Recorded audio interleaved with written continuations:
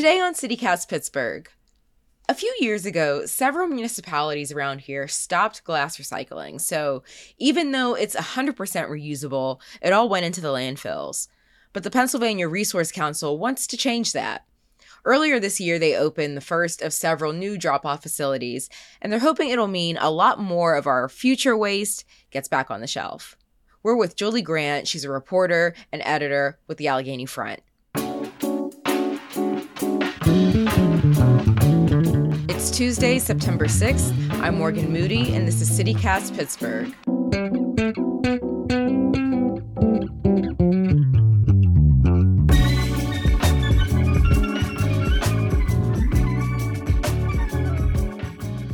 So why is it cheaper at these drop-off sites rather than curbside pickup? Well, and I guess who is it cheaper for? Yeah, I don't think at the drop-off sites, there's no actual cost to, say, a consumer. You just go and drop it off at the bin. It's not going to cost you anything. Right. I was thinking about this a little bit. There is like a cost of sort of unlearning something. So maybe like 10 or 20 years ago, we used to separate things at home. We had like separate bins for paper and glass and plastic. Oh, yeah. Right. And then at some point, to make things more convenient, and it happened at different times in different communities, but they started what they call single stream, where you just threw it all into one big bin and put it out at the curb once a week or every other week, and it just got picked up. So I think with these drop-off bins, it's a bit of an unlearning. So I guess that is maybe a cost to the consumer. It's less convenient, right? But in terms of actual monetary costs, I think what you're doing is saving costs for the haulers, right? Because there are costs of picking up the glass for them. But I think it is cheaper for them to stop picking up glass, which is why you've seen companies like Waste Management going to communities in the South Hills and saying, we're not going to pick up glass anymore. Right. So there are towns and boroughs that stopped collecting glass a while ago. And is that in a lot of places, like just a few? And do you know how that decision kind of got made and why they stopped, honestly? Yeah, so the way I understand it, this was a decision made in 2018 for something along the lines of 24 communities, maybe just shy of 24 communities in the South Hills, for example. Waste Management decided, hey, and I should say, Waste Management is the company that's been hauling their recycling and their trash. It said, we're no longer going to pick up glass in the recycling mix. And so the communities just told their citizens, don't put your glass in the recycling anymore. And instead, people just started putting in their trash cans. Do you know why? What's the big issue with them wanting to pick up glass in the first place, or not wanting to? So the way this was described to me by Scott DeFife, he's president of the Glass Packaging Institute. He kind of put it this way. If you think about it, when everything's thrown into a single stream, when you throw it all in there, it goes into kind of like a garbage truck, right? Where it gets pressed with this very strong hydraulic press to compact it so that the truck drivers can pick up as much material as possible on a trip. Yeah. But that press breaks all the glass, and the glass becomes like sort of shards that gets mixed in with all the other materials in there. So it gets caught up in the paper. And so it's bad for those materials. And then for Scott DeFife, who again represents people who want clean glass, it's also bad for the glass, really, because it's all broken up. And when they try to sift it out in the sorting process after it gets back to the sorting facility, it's bad for the glass, right? Because it's all broken up and it gets mixed. Because it's small, it's hard to sift out all the small pieces of plastic that are in there as well. He showed me some pictures in a sorting facility, and this was even after going through 2 sorts. It was glass mixed in with little plastic bottle caps and straws and all these small pieces of plastic that they just couldn't quite sort out. Before 2017, 2018, I don't think that mattered that much because American trash or American recyclables were just being sort of packaged like that, compacted, and then shipped to China, where China was doing the sorting process and dealing with it. But at some point in there, China decided they had enough trash They were not going to. They had enough on their plate. They don't need ours. Yeah. They really severely limited how much of American recyclables they were going to take anymore, which is sort of, and it was made as a very quick decision in terms of like U.S. recyclers just didn't have much time to respond. And so that's kind of what got us into this mess or this position where, companies like Waste Management said, well, what are we going to do that now we have to deal with this sorting process in a more real way? Were we sending our recyclables to China because there's just a lot of manufacturing over there, and realistically that's where a lot of that, reused materials can be repurposed? Or is there a reason why everything was going over there? Yeah, I think that's a great question. And when I first heard that we were shipping our trash to China, I was like, that doesn't make any sense. I don't actually know, but I have to imagine that it was just cheaper for them to do that. It was just, they could compact it and just send it over there.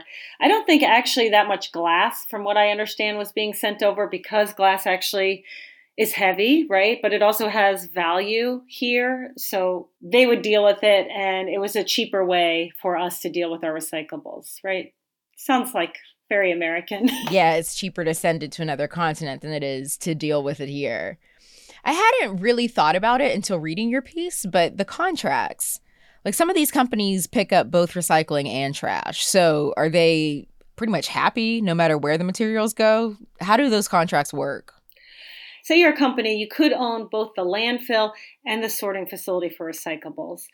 And so then again, you have some glass come in. And as we mentioned before, that can create a problem for other recyclables because of the glass shards it creates when it's broken in the compacting process, and gets embedded in the paper and things like that, like we mentioned. But at the same time, over at your landfill, anything that goes to the landfill, it's like they get paid by weight, the tipping fee. And glass is heavy, right? So if the glass is getting moved, instead of messing up your recyclables, it's creating like more money on your landfill side. They have an incentive for the glass to go into landfill, I would think. Do you like to dance? Look at beautiful art, eat gourmet snacks, people watch? Well, mark your calendars for Friday, June 7th for one of my favorite parties in Pittsburgh. It's Mattress Factory's 25th garden party. The theme this year is Make Believe, and it's all to celebrate and support the creatives in our community. There's going to be live music, an open bar, an art auction, and probably my favorite, the costume contest. Trust me, I will be judging yins, and so will everyone else there. Be playful, be imaginative, explore your magical realm, because this is a theme party. You want to come dressed to impress. You must be 21 and up to attend, and rest assured, every dollar raised goes directly towards supporting the museum, its art, its education, and all of its community outreach initiatives. Get your tickets now to the 25th Mattress Factory Garden Party. They are in our show notes and online at mattress.org.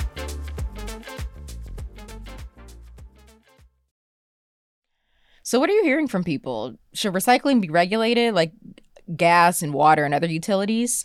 This is what Scott DeFife, again, he's president of the Glass Packaging Institute, who I spoke with. This is what he's pushing for. He's like looking at Pennsylvania, and he actually grew up in Canonsburg. He said, or his parents grew up in Canonsburg, so he knows the area. He says, look, all these small municipalities, everyone has to negotiate their own contract with a waste hauler. So the way Pennsylvania state law works is, in order to be a recycling company, you have to recycle at least 3 products. So you might include glass in those 3, but you could just say, I just want paper, metal, and plastics. And you only have to choose maybe a type of plastic, and that's enough. And so then when you go to the municipalities and say, hey, these are we have a contract with you, this is what we will pick up. If they are the only company that's offering to haul your materials, each of these small communities doesn't really have that many options. They have to take what's given to them. And if the hauler that's available says, we're not going to take the glass, you don't really have a choice. You got to take the deal. Whereas Scott DeFife's argument is, if we were working more regionally, or if there was more regulation like a gas utility or a water utility, where you said you have to have standards for what goes in the landfill, higher standards for what's going in the landfill, and you can negotiate these contracts in a larger picture. So like regionally, let's negotiate our recycling contracts, that you can do smarter things for your communities and for the environment. Yeah, and with the landfills, like my friends are convinced that recycling doesn't matter and it all ends up in a landfill anyways. I hope that's not true. But is there any truth to that? Yeah, so Morgan, I think you're bringing up, like I go through this at home too. I don't live actually in the Pittsburgh area, but I feel like hypocritical when I'm having my kids sort the recyclables also, because I've worried about this. My understanding is that it does go to the recycling center, and in Pittsburgh, like 90% of it is actually recycled. Like, so it goes and it gets sorted. So they have sifters and things that will take, the glass and put it here, and the plastics will go there, and the paper will go there. Now, what happens to it after that, I don't really know. In terms of the glass, and what I think that we've learned through this reporting is that even if it's less convenient for us to separate out the glass for the communities that are starting to have to take their glass and put it in drop-off bins, if people actually do that, that's like a much more clear system that actually makes the commodity of glass. It doesn't break down in the environment, but it's endlessly reusable to make new, beautiful glass products every time. So I don't think it's a bad thing that people are starting to have to sort again, if people actually do it. Well, yeah. And is there anything we can do or should do to be better at recycling?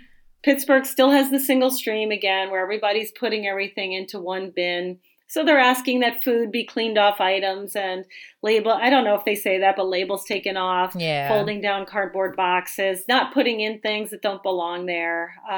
So looking at like the numbers on them.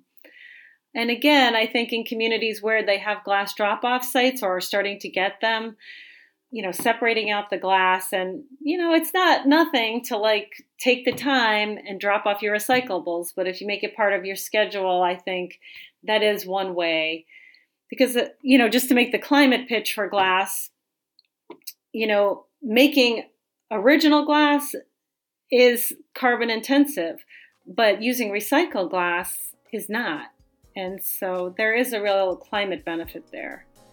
Julie Grant is a senior reporter for the Allegheny Front. You can hear them on 90.5 FM every Friday at 7:30 p.m. and Saturdays at 4 p.m. And it's also a podcast. You can find it all at AlleghenyFront.org. Thank you so much, Julie, for your time. Thanks, Morgan.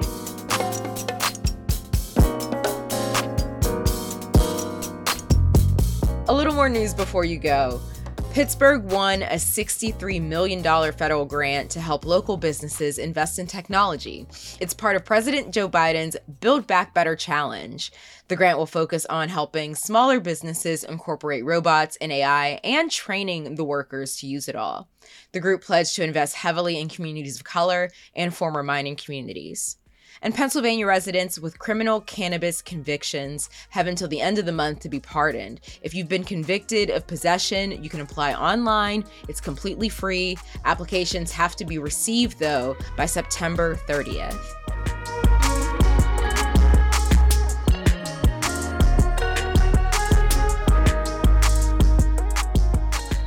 That's all for today here on CityCast Pittsburgh. Find us on social at CityCastPGH, and as always, subscribe to our morning newsletter. We'll be back tomorrow morning with more news from around the city, so we'll talk to you then.